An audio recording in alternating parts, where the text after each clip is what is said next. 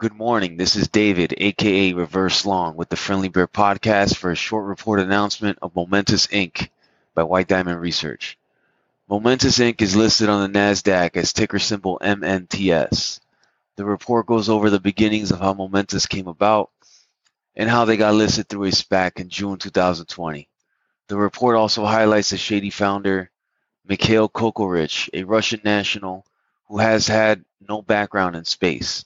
Mikhail's first two space ventures were failures, with one of them going completely bankrupt. He's encountered major roadblocks with all of his ventures due to national security reasons and constantly failing the reviews for CFIUS, the Committee for Foreign Investment in the U.S.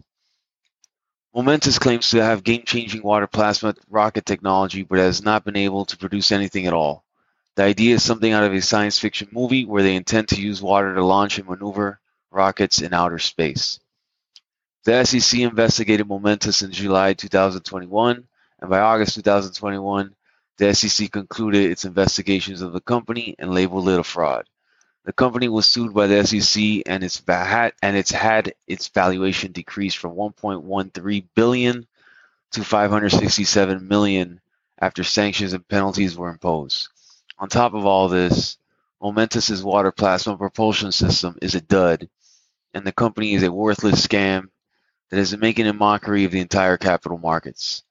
You can check out the short report in the notes listed below, and check out the Friendly Bear Research YouTube channel for a screen share summary of the excellent and entertaining report by White Diamond Research. Thank you for listening to the Friendly Bear Podcast. I'll catch you guys in the next one.